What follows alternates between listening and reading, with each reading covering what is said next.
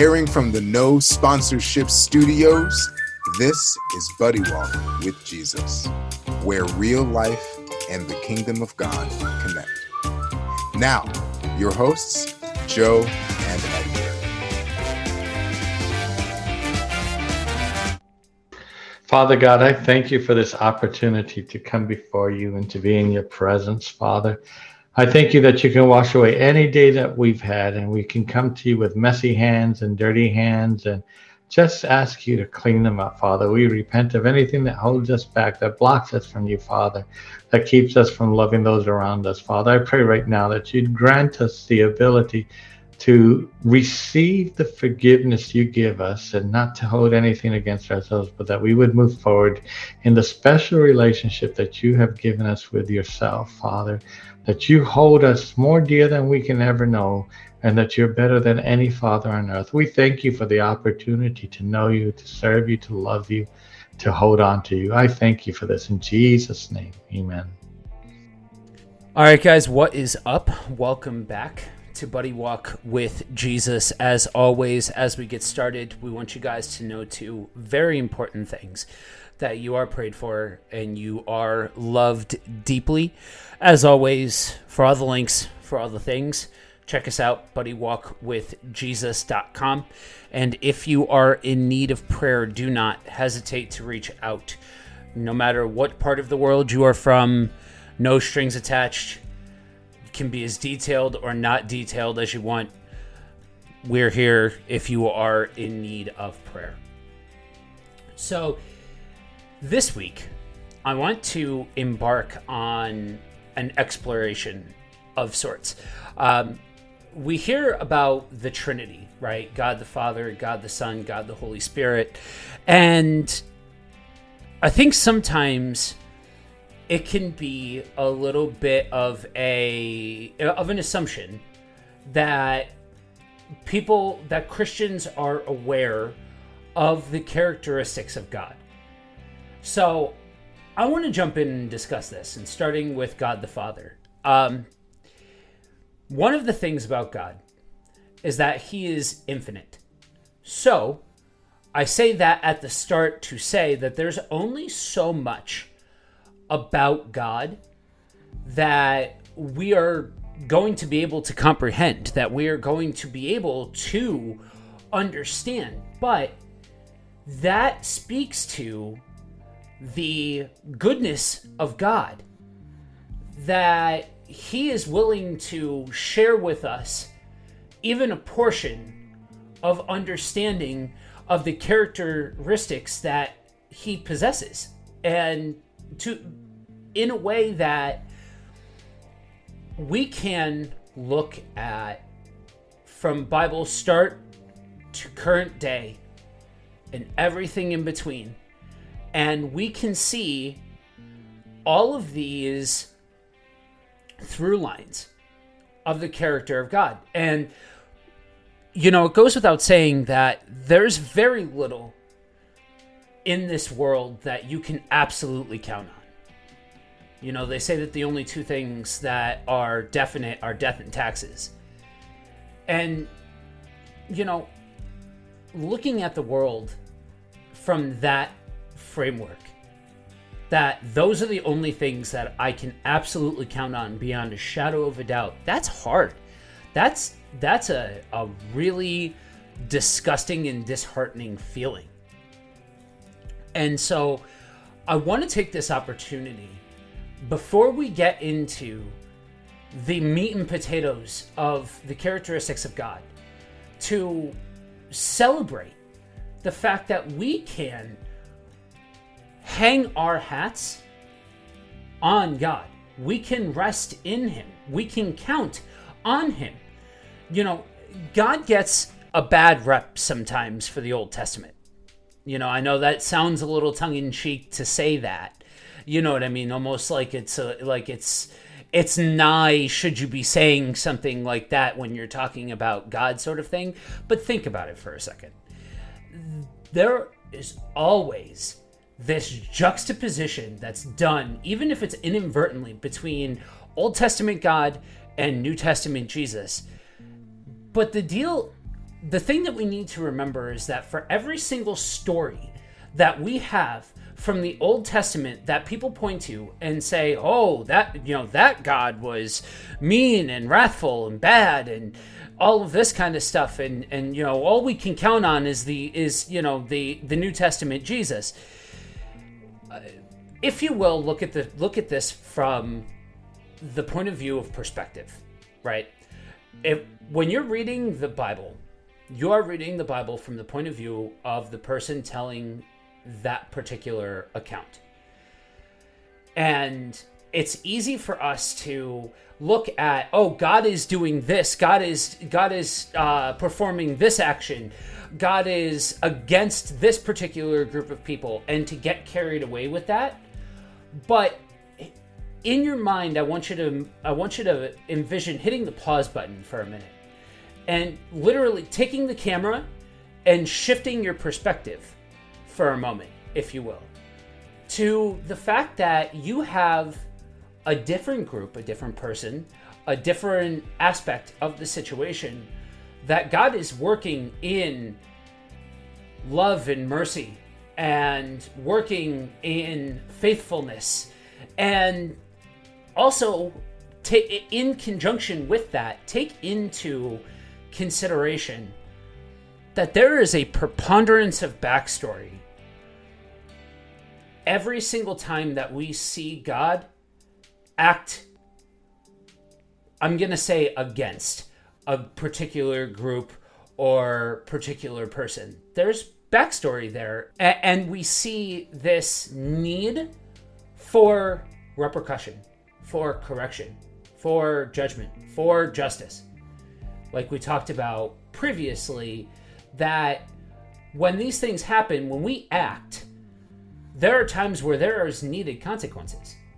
And we need to keep that in mind. Yeah, I just want to jump in for someone who may have not heard that episode. If someone doesn't get the consequences, then they believe they got away with it, and therefore they can get away with it again. Right. That's the long and the short of it. So I want to start off with what probably seems like a no-brainer. God is holy. Isaiah 6:3 says, "And one called to another and said, Holy, holy, holy is the Lord of hosts. The whole earth is full of his glory." Psalm 96:9, "Worship the Lord in the splendor of holiness. Tremble before him, all the earth." Leviticus 9:2, "Speak to all the congregation of the people of Israel and say to them, You shall be holy, for I, the Lord your God, am holy." Skipping ahead to the New Testament, Hebrews 12:14, "Strive for peace with everyone, and for the holiness without which no one will see the Lord." We hear a lot about holiness, holier than thou, holy, we throw this word around a lot. But have we taken a moment to consider what this actually means when you say that God is holy, that we approach God with reverence? And that bears God's holiness, and the holiness of the Creator bears an impact. Considering the holiness of God bears an impact on the way that we are called to live our lives. I know that there's a word in here, right, that a lot of times we speak out against, and that's striving. You don't have to strive. It's already been completed. And in a salvationary sense, yes, and that's today's word of the day, salvationary. If it's not a word, it is now. But we're not speaking from a sense of salvation here. We are speaking from a sense of the way that we are called to be. And I know that sounds like a works-based thing to some people, but when you realize that we have a relationship with the holy God of everything, that it's almost like he's rubbing off on us. sort of thing, right? You look at your kids, and a lot of times you see your kids with, for better or for worse, some of your own mannerisms. And for those of us that are in relationship with God, that same kind of transaction should be taking place, especially if we are engaging in the kingdom. Matthew 5-7, we have our literal list of byproduct of engaging in the kingdom and what this looks like. And, we've been talking about things like forgiveness, and we've been talking about things like suffering, and talking about some of these very real things that we engage with on this earth. And that's why we say that God is a God that works within the gray. Because life is nothing but shades of gray. God isn't. God is black and white.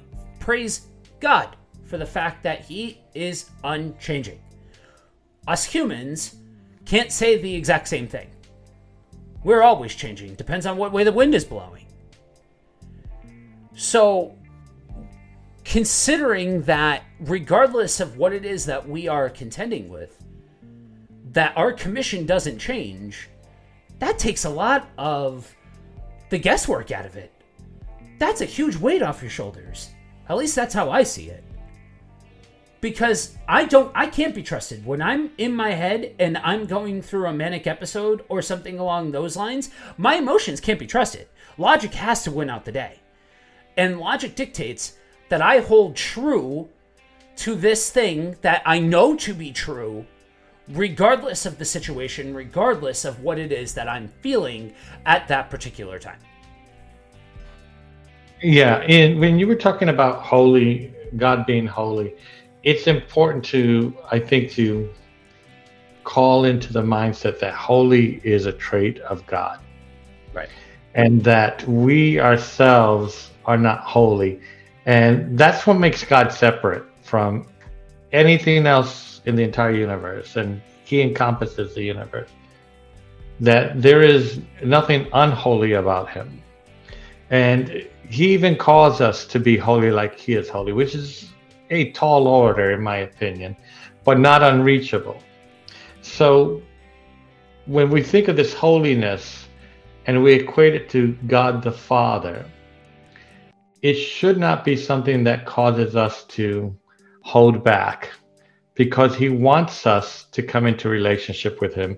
He wanted this of the children of Israel in Exodus when he was calling them to come into an intimate relationship with him on the mountain, and they were fearful because he was holy, and he's a dangerous God. You can't mess with him, and they feared, rightly so. But that he invited them wasn't enough, and he invited them into the danger of knowing him, and in that he would bring them safety because he had invited them, which is a whole big difference than someone who tries to push their way in. And then the whole concept of the word father, we tend to think of it as in human relations. We male parents are called fathers, but that term didn't originate with us. It was always God in the Father, the Godhead, the Father person in the Trinity. That was his title that he had, and he gave it to human male parents. He bestowed on them for his own reasons that. So father is something that originates with him. It's not a human term, is what I'm trying to get. So even that of in itself has a whole different level of meaning than what we're used to thinking about and giving,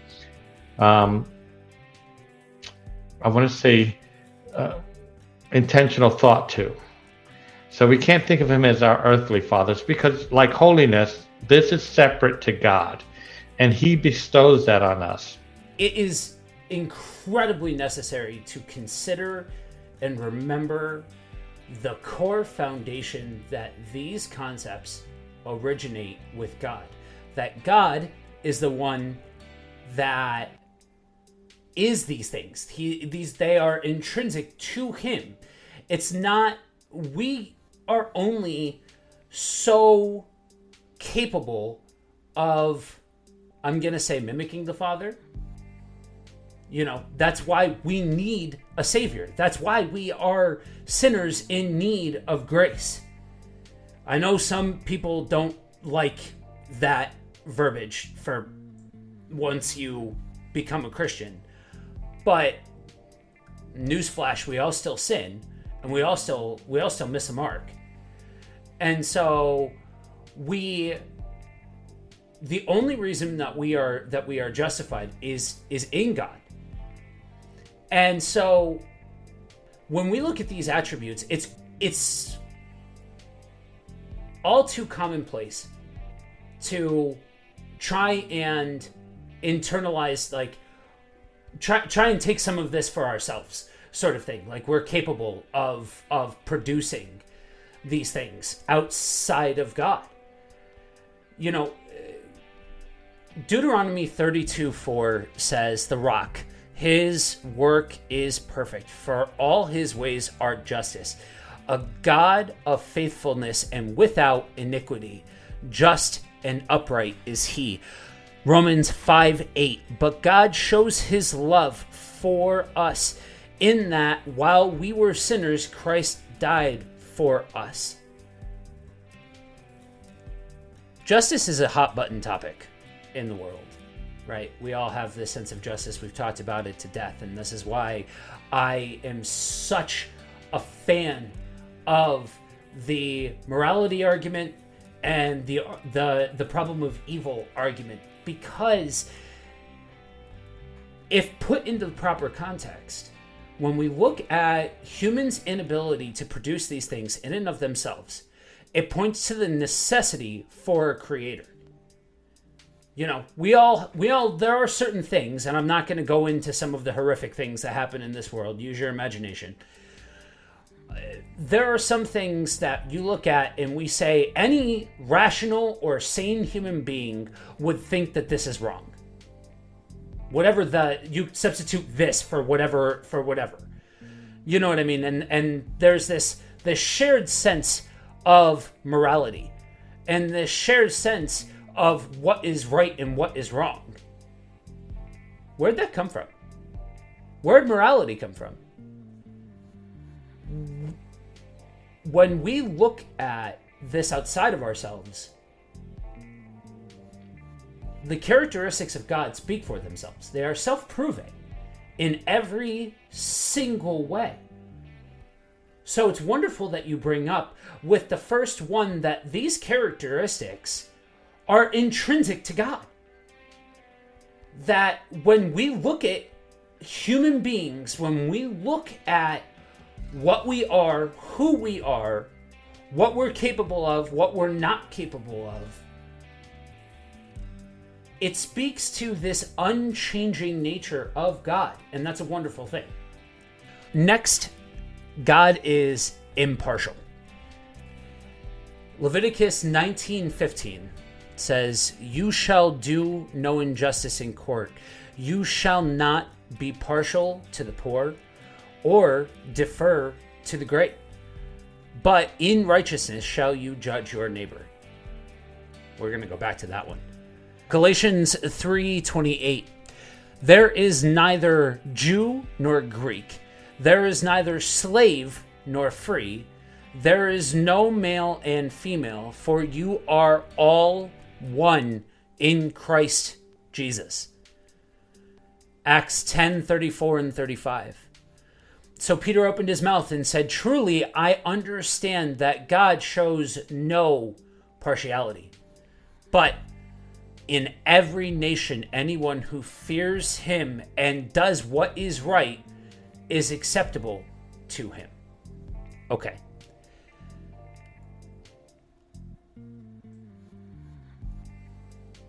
I myself was confronted with versions of this in my own heart over the last year, really in the last year, but in different ways since I got saved. So I say this, I'm going to say as part of the problem. We can get carried away thinking that we are doing God's holy work by pulling away from certain people, certain groups of people. There's a whole mess of things that you can put to the some groups of people. You know, first thing that usually comes to people's mind, the LGBTQ plus community. But it goes so far beyond that.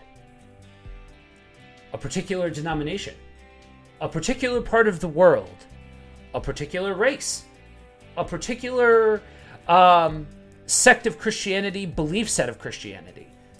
Doesn't fall into a denomination, falls into just a different periphery belief system. I want to step into that first group a little bit. And we've talked on this before on the show, because I think this is so important. The LGBTQ community suffers, and I'll say this, the first generation, maybe not so much the second generation, because a lot of that is cultural, I want to say acquisition, or it's in vogue kind of thing. But the first people suffered at the hands of a dysfunctional family, usually a dysfunctional father. So the whole concept of father, if done wrong, perpetuates something of a need in a person that longs to be filled. It's an emptiness. Now, I know some people will disagree with that, but I know that a lot of people do agree with that, who have gone through suffering with the whole concept of needing fathers so they can feel whole. And the sense that God says, I am the standard for fathers, is missed in our human culture. So the whole sense of, and you were talking about justice, and I forget the other word you were using, the adjective. But these are things that are important to God, that the family unit is important, that the wholeness of the family is important. And God is a fighter for that. He's a father to the fatherless. And there's a concept that he wants to come along every individual who is suffering. So this is me saying that we as a church have neglected, I'm not going to use the word duty, but our ability to serve the community by loving them the way the Father loves them into redemption.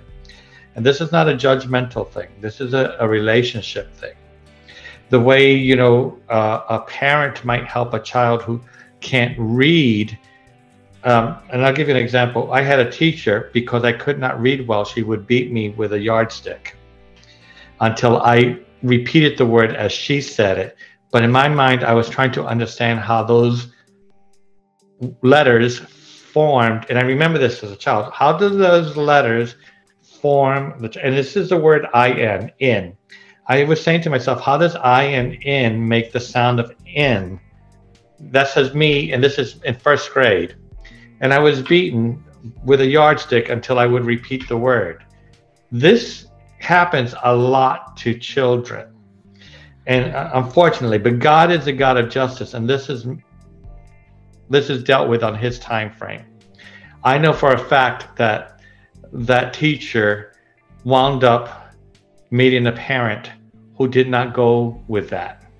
And I think she learned to be a better person after that meeting. I'll leave it abstract, and you could just fill in the blanks. But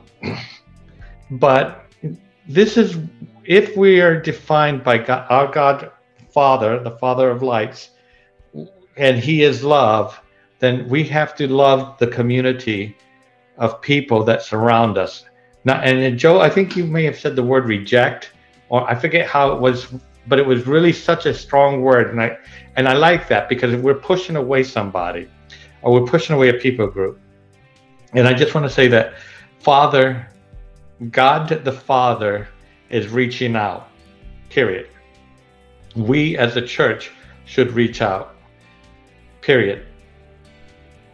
if we take it and simplify it with what Jesus did in his life, and I've said this many times, he came to honor the Father and glorify his name. He came to bring salvation, love others, and then he came to destroy the works of the enemy.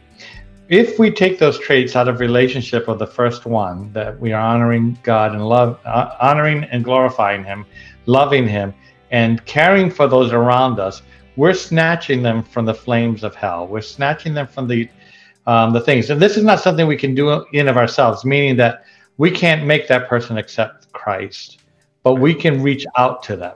And whether they grab our hand or not to be pulled out of eternity, of hell, is going to be a choice that they decide.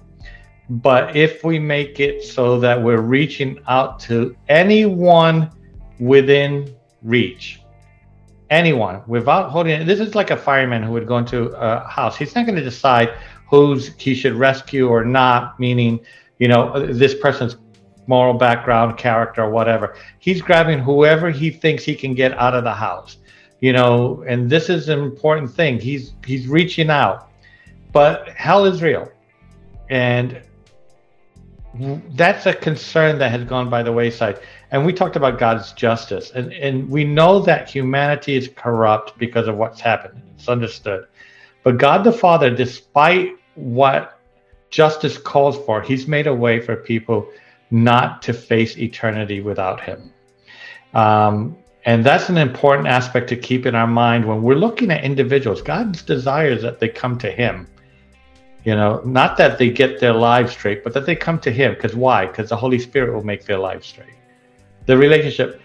And I love that you said this is not a works thing. And I know you didn't say it that way. But we can't tell a person, well, you got to do this, you got to do that, because then we force them into a tradition. But if we say, this is how you can love the Father.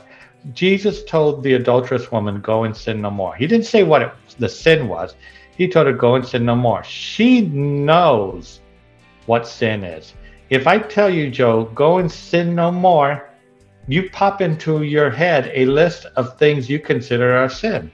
Things that displeases God. Those. They're innate. They're written on our hearts. So it's we've overcomplicated things. And when the Bible is very clear, by how we love one another, that's how the world will see that it's real. And it's got to start with the concept of God the Father. That's a good place to start. Somebody may have started someplace else. I don't want to take away from it. But however you get there, God the Father is such a key component to having a fruit-filled life, so that you can be at the end of your life, when you go to see the Lord, he says, well done, good and faithful servant, and enter into the pleasure of your Lord. And so that and if I can say this, I know it's kind of like a cliche, that you don't have regrets at the end of your life. You tried, and even your failures don't feel like failures, because you learned from the failures to reach out. You didn't stay in the failure. So these are concepts. And this is like the role of fathers. We're supposed to teach our kids to get up and strive. And I did not have a perfect father. I have not learned a life's lesson from him. But God the Father was able to teach me who he is through many different aspects. And that is an encouragement to me. And I hope it encourages people's heart that God is involved in your lives. Do not give up. Do not hold back. Understand who God is in relationship to you, because the two are go together. The two go together. When you're pursuing God, you find out about yourself, and that's very key. And we've talked about how people may feel like, oh, I'm just going to find out I'm a bad person. I can't put up with that. I don't like that. Push through, be transformed. But I would like to say it's in our nature, our spiritual nature, our supernatural nature to do that, because it is out of our relationship with the Lord. Because you and I have been around long enough, me longer than you, to know when someone's faking the Christian love. Yeah. Bless your heart, that kind of thing. And actually, I've only heard one person say it in a way that was sincere. And that's because I knew her very well. But, when you're hurting or you're in a state of needing God, someone who comes across as inauthentic is probably the last thing we need. We need someone who will point us to the Father and allow us to hold on to the Father the best way. And sometimes we need that person to, pull us up so we can latch on to him. But it's a difficult thing, and I'm going down a rabbit trail, and I really don't want to do this, but it's a difficult thing for us as the person in need of God the Father to understand how much we need him. And so we look at other people to see how they interact with him, which can be a good thing because we can see an example of a good relationship. But at one point, it has to be our relationship. As messy as it is, we can't use somebody else's words to approach God.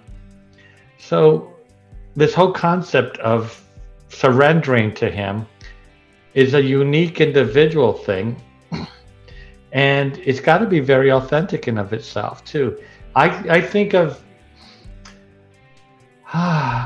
myself as a kid who grew up without a father. How was it I reached out to God? I'm thinking this question now because it feels so distant. I wonder if I can remember it, which may be a good thing, by the way. But I know that I had a big hole in my identity because of that. And I longed for God to fill it. I just didn't know how he could.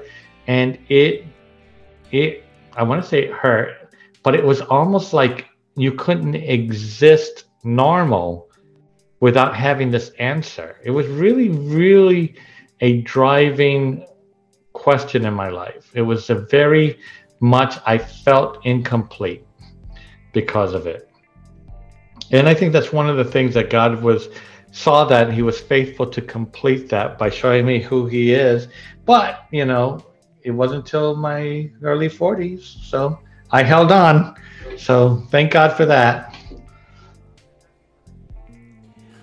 The thing about love is it's an action word. You know what I mean? Like when you stand for something, you are standing for it. You are engaging with it. You are bestowing it, if you will.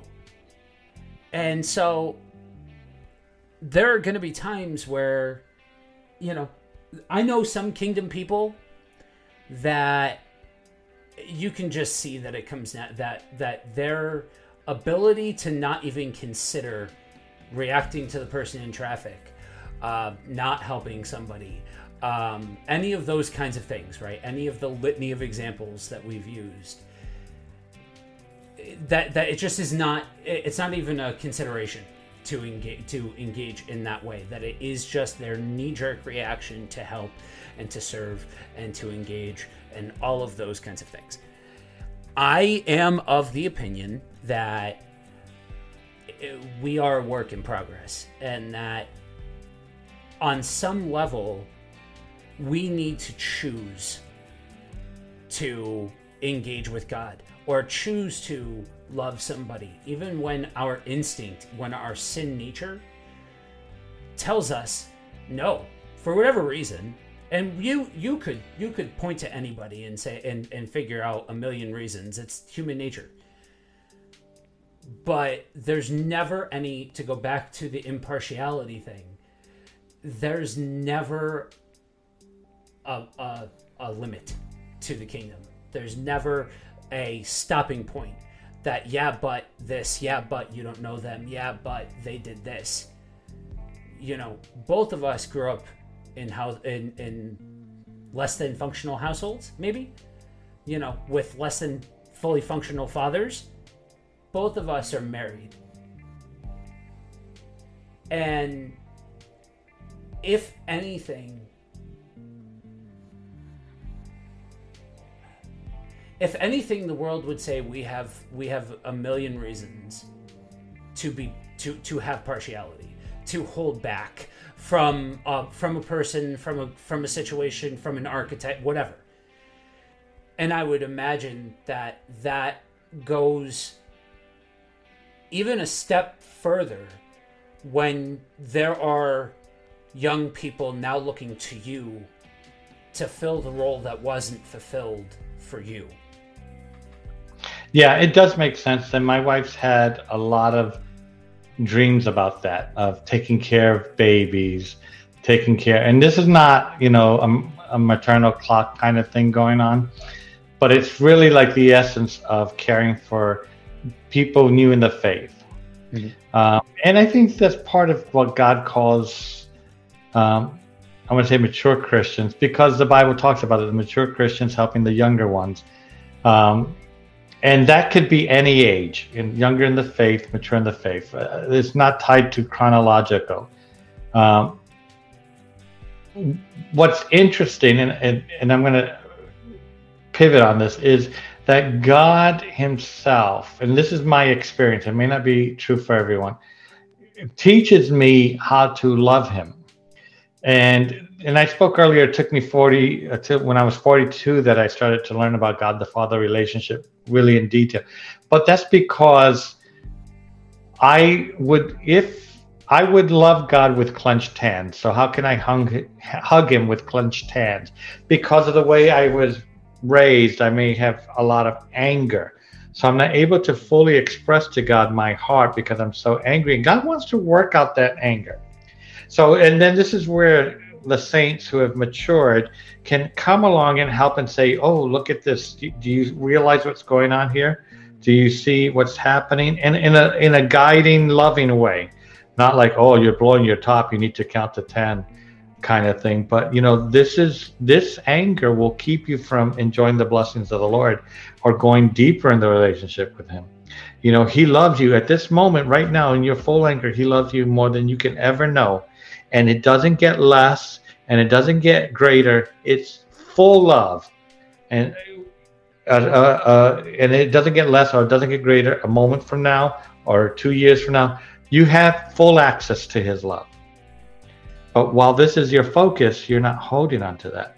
So these are the kinds of things that really allow an individual who's going through, and I'm going to say getting rid of the corruption, making an effort or working out their salvation, as the Bible says, by looking at the things they're doing, to let go of these things. And it is a great thing when a person, male or female, learns to let go of the things that the world has done to them, to fully embrace God the Father, to fully feel his love. Not only his love, but I'm going to put the word his pleasure in you, because you have surrendered to him and have made yourself available to him. You are indwelt by him. So this is sort of like you're entering a completeness, a full circle, if you will, and you are achieving something that is meant to occur on a daily basis. This is the way you will live eternally in that kind of union with God. The way that human minds work, when we take these next three characteristics together, it adds a different dimension of understanding. God is infinite, God is patient, God is faithful. We said at the top, we will never fully understand God. We will never fully be able to wrap our minds around the infinite God. He is infinite. It is in the nature of infinity to be unending and fully understandable. And as a matter of fact, you start to get into the trouble of personal revelation when you have people that claim to have this kind of advanced, otherworldly sort of knowledge of God, something outside of what can be comprehended by the human mind. Generally speaking, if you find somebody who is speaking like that, that's generally somebody who has created something of their own and is passing it off. Because even the people that were the closest with God, in a human sense, there was a limit. There was a limit to the understanding.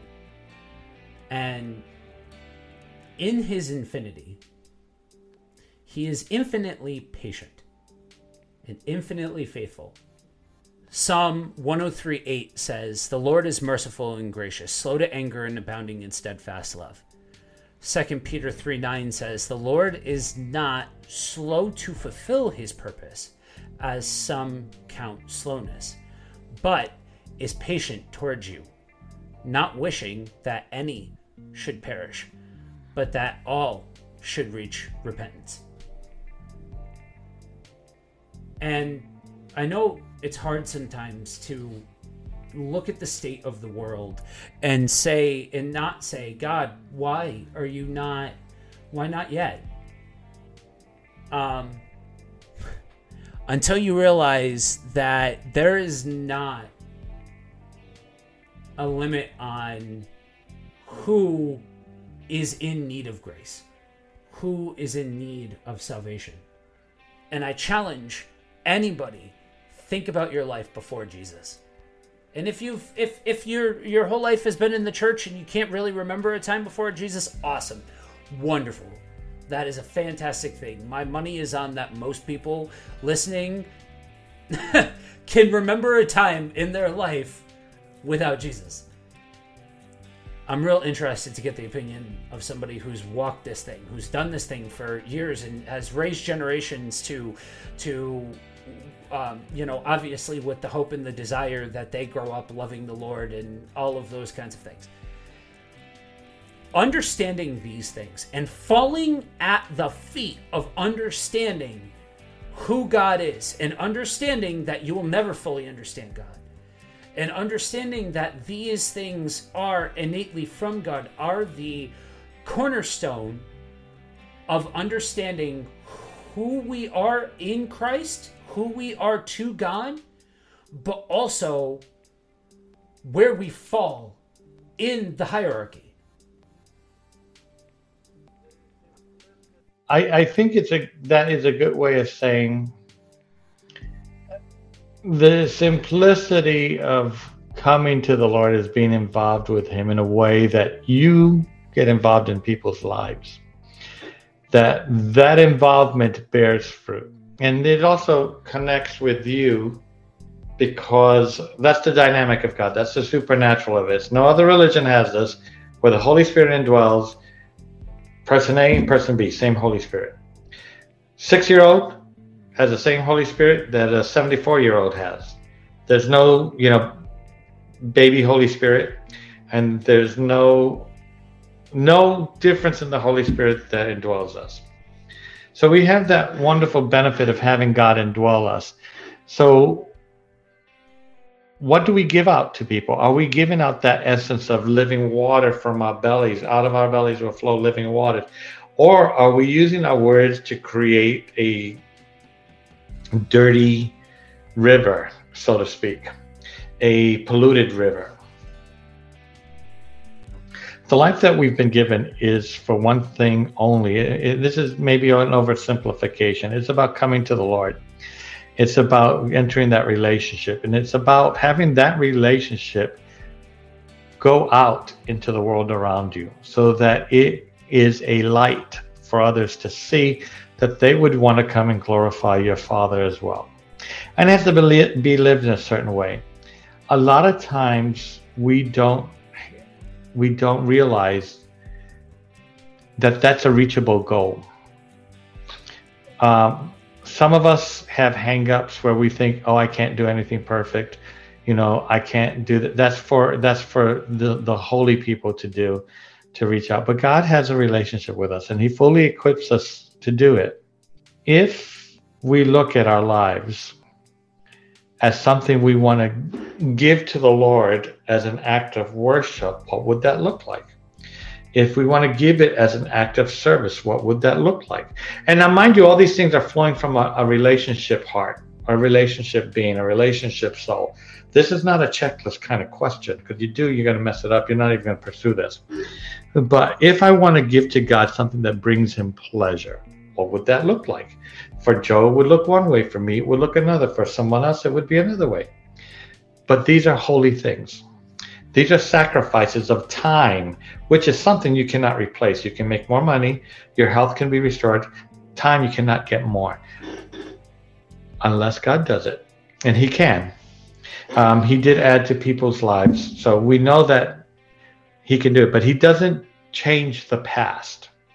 So if we sacrifice, we do it in the context of what our limited, finite human lives can do and say, I want to glorify you, Father.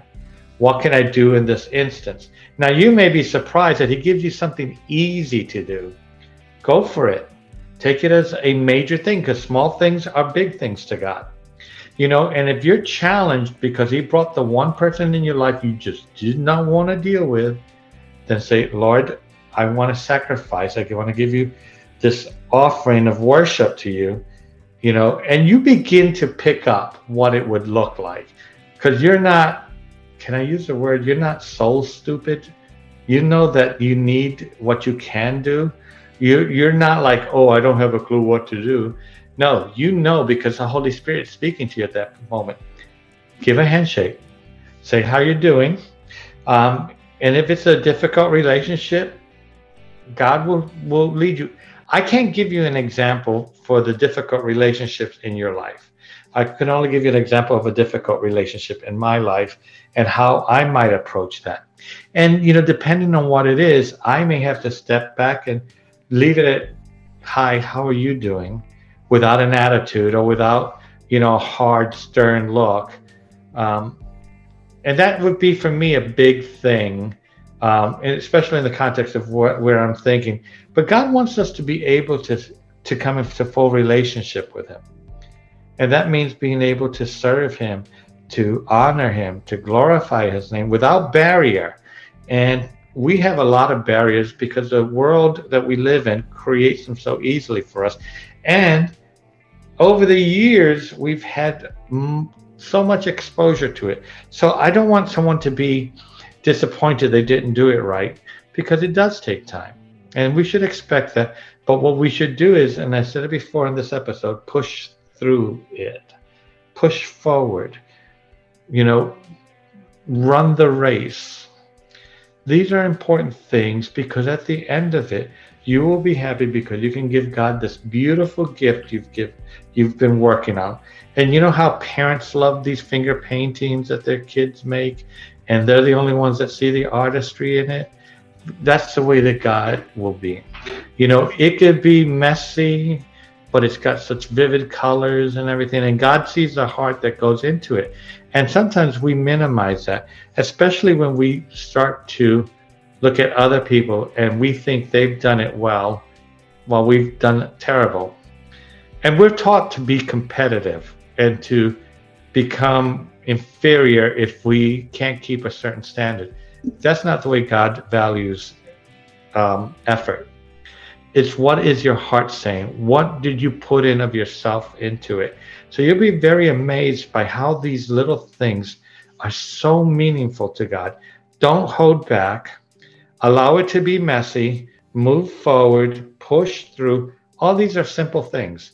You can build it bit by bit and not hold back. And before you know it, you have a legacy that people have been watching, this transition, this transformation, this move towards God and holiness, as we spoke earlier, that you're becoming more like him because you've surrendered little bit by little bit, and over time that's compounded and equaled, and people are wondering, how do you do it? Can you share your secret with me? I want to know God the way you know God. These are all things that God does through a relationship that is present with him, engaged with him, that's intimate with him, that is not about checking off a box. I read these many verses. I've read Leviticus 3 times this month, all these things. Now, those, don't get me wrong, those are wonderful things. But if you are doing it as a thing to do, a checklist, that's its own reward. That does not mean that bore fruit before God. What bears fruit is, what are you taking in relationship to him? The Holy Spirit is your teacher. He's your comforter. He's your indwelt. God indwells you. These are not things that require effort on your part. They just are. And so what you bring is your attention, your interaction, who you are. That means the failures as well as the victories. And you bring it all before God and you lay it before him. And like a little kid, Dad, look at what I did. And he starts taking your little Lego pieces and showing you how to put them together. And then you're building these wonderful things. So don't get worked up or don't feel like you won't achieve. It is by God's nature that you will if you engage with him. The last one I wanted to leave last because it's the most fascinating to me. God is love. Romans 5:8, but God demonstrates his own love for us in this: while we were still sinners, Christ died for us. 1 Corinthians 13:13, and now these three remain: faith, hope, and love. But the greatest of these is love. 1 John 4:9 and 10, this is how God showed his love among us. He sent his one and only Son into the world that we might live through him. This is love, not that we loved God, but that he loved us and sent his Son as an atoning sacrifice for our sins. Love is something that shows its power. The game-changing aspect is when we enact in love, when we show love, when we are loved because we have been loved. That power is in love. Love is the thing that changes lives. Love is the thing that pushes forward the kingdom. It can look a bunch of different ways. It can look like service. It can look like things. Love, the way you enact this is not as much the point.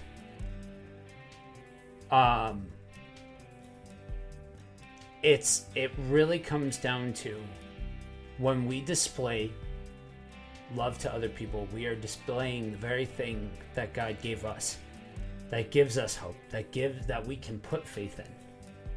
But it all comes from this point of understanding that there is a relationship between creator and created, that it goes both ways.